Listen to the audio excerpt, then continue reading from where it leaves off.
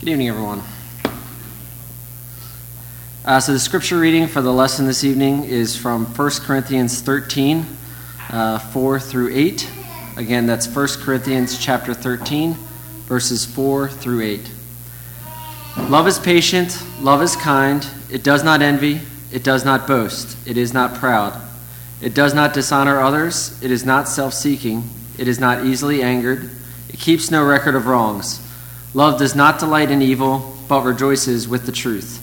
It always protects, always trusts, always hopes, always perseveres. Love never fails. Anyone that's ever been to a wedding has probably heard this multiple times. And with Valentine's Day, the holiday coming up on Tuesday, I thought a lesson on the topic of love may be appropriate. We hear a lot about love, but do we really understand it? And what does the Bible tell us about it? I think most would agree that there are different forms of love. That spark you feel when you're young and you meet the young girl or young boy that just seems to make your heart skip a beat. The first time you realize that you've met that person that you're going to marry. And for those that are parents in the room, the first time that you see your child and have the opportunity to look into their eyes. Each of these moments brings a swelling of joy in that intimate connection within each of us. In the passage for the scripture reading this evening, though, Paul argues that love is more than an emotion, that it's an action. The kind of love that Paul talks about is seen, experienced, and demonstrated. As the Apostle John wrote in his first letter, "Let us not love with words or tongue, but with actions and in truth." But what is love, and what does the Bible teach us about it? I like the way Mike laid out his lesson a couple of weeks ago about the Christian example. And I hope he doesn't mind too much that I'm going to borrow liberally from it, because I thought it was a good structure and a good way to frame the conversation. And I will say, in the week after Mike's lesson and kind of framing, are you that Christian example? What is that example? And if people look to you, what they think of that example, it made me come back and think about these things. So thank you, Mike. I'm going to borrow from it this evening. So first, what does the Bible say about love? 2, who should be our example for exhibiting this sort of love? 3, who are we to love? And 4, would others say that you demonstrate true love on a regular basis? So first, what does the Bible say about love? So the above passage from 1 Corinthians 13 highlights nicely different aspects of love. It breaks it down into the following aspects: patience, kindness, not envious, not boastful, not proud, not self-seeking, not easily angered, keeps no records of wrongs, i.e. doesn't hold a grudge, rejoices in truth, protectful, trustful, hopeful, never fails. Each of us, if we're honest with ourselves, would say that we do much better in some of these areas than others. I know I still have a long way to go when it comes with patience, despite the best efforts of my children to indoctrinate that into my being. Jesus himself was asked at one point what the greatest commandment was, and his response is telling. In Luke 10, he says, "You shall love the Lord your God with all your heart, soul, and mind, and you shall love your neighbor as yourself." So who is our example for exhibiting this sort of love that's being discussed? If you go back through the verses in 1 Corinthians 13, and everywhere you're to find the word love, substitute the word Christ, all these statements would still be true. The kind of love being described is love that has its source in God, and as we look at each of the phrases, it becomes obvious that an example is being defined that is beyond our reach. It is impossible without Christ and his influence in our daily lives. I'd like to touch on a couple of the many examples throughout the Gospels where Jesus exhibited some of these characteristics. Mark 14 describes the denial of Jesus by Peter. Jesus had previously told Peter that this would happen, but Peter, understandably at the time, was horrified by the idea and protested that he would never do so. Jesus knew better, though, and sure enough, it happened just as he said it would. In John 20, Thomas said that unless he could place his fingers in Christ's wounds, he wouldn't believe what he was being told about the resurrection. We have an example of Peter denying Jesus 3 times and Thomas doubting the resurrection of Christ.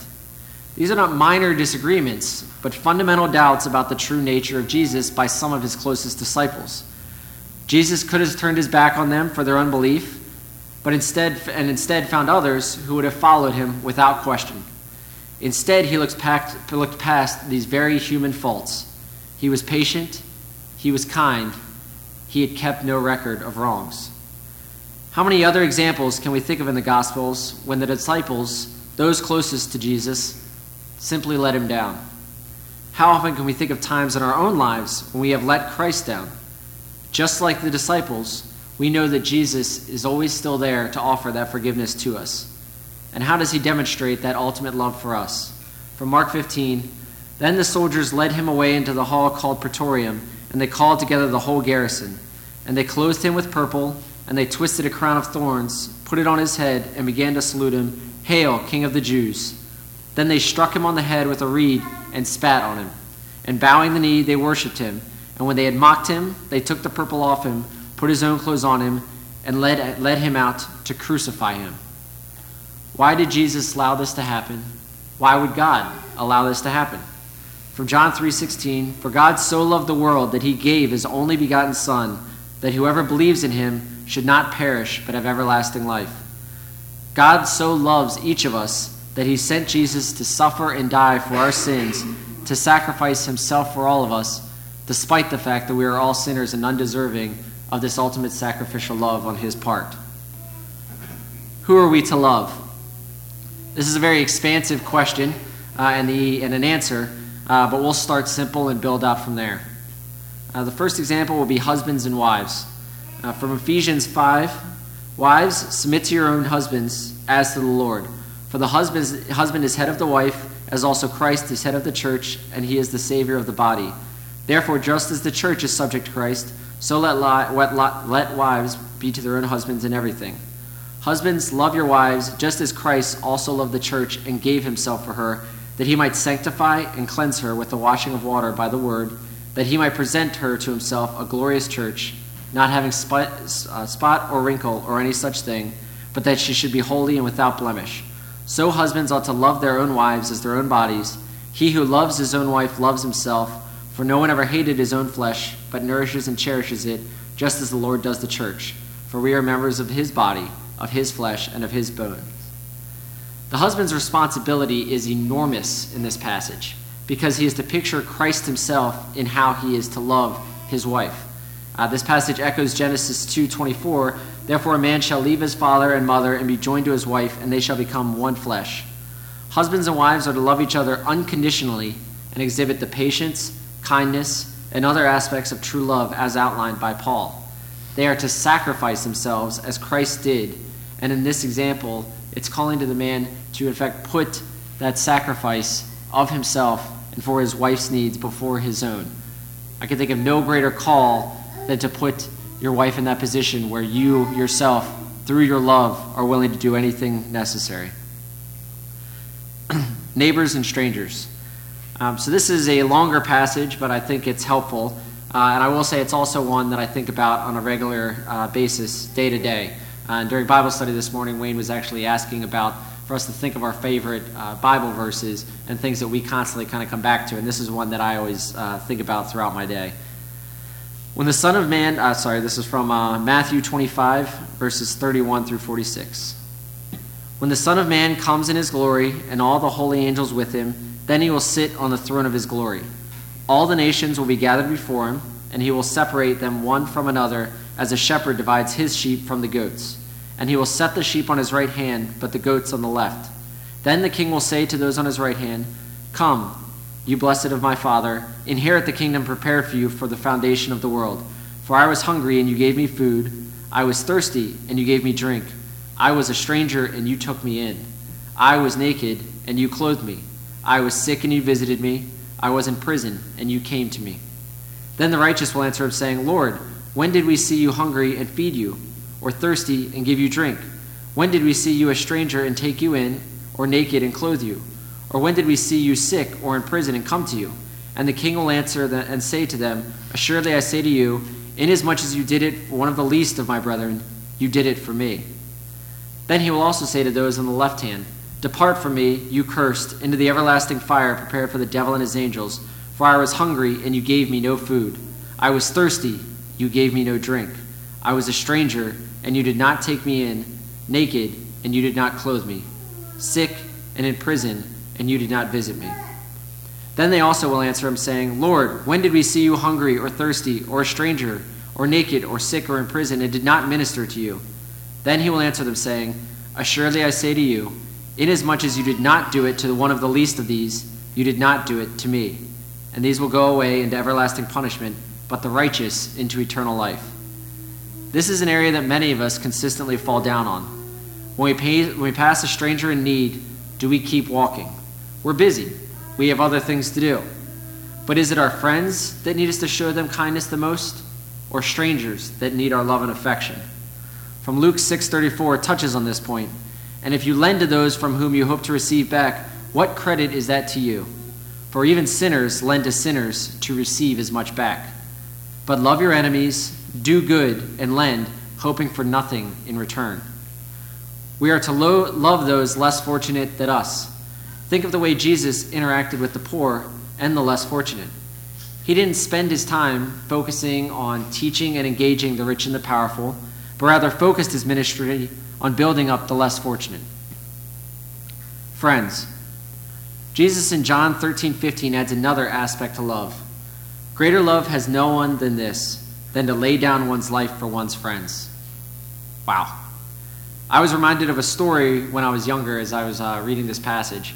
My family and I were at a friend's house, and they had one of those books where you're presented different scenarios, and you had to pick what you would do in a given situation. The one that was brought up was kind of a prisoner's dilemma, where you and someone you love are placed in different rooms, and there's a button in each room. And if after an hour, neither one of you presses that button, you both die. But if one of you presses the button, the other one gets to live. And as we're talking through this at a friend's house years ago, I remember my little sister said, oh, well, I'd want to be in there with Dad because he'd be running for that button. And my dad was just tickled pink because he knew that she was exactly right, that he would be running for that button. So it begs the question, would you lay down your life for someone? I think the example of the child is pretty straightforward for any of us that have children, that there's not a doubt in our mind that we would do that. But what about a friend? What about a stranger? Do you think that you would exhibit that kind of sacrificial love if called to it? And would others say that you demonstrate true love on a daily basis? As someone looks at a believing Christian man, for example, he or she ought to be able to say, he is presenting to me a picture of how Christ loves the church. As I watch him live with his wife, I am learning how Christ sacrificed himself for the church. As I see him with his children, I am learning about the Lord's tender care towards me. As I see him with his fellow Christians, I am seeing him loving his neighbor as himself. As I see him engage with strangers, I see Christ's love towards the poor. Are you presenting the right picture? Am I? With Valentine's Day, it's easy to be caught up in the romantic form of love and not think about the all-encompassing aspects of what true love is meant to exhibit. That kindness, that patience, that hope, that trust. As you go out into this week, I'd like each of you to consider whether or not you're demonstrating that type of love, not only for those individuals that are close to you, but for those in the congregation and those in the larger community that may need our help more than the person sitting next to us every day. If there's any way that we can help you, won't you let us know while together we stand and we sing.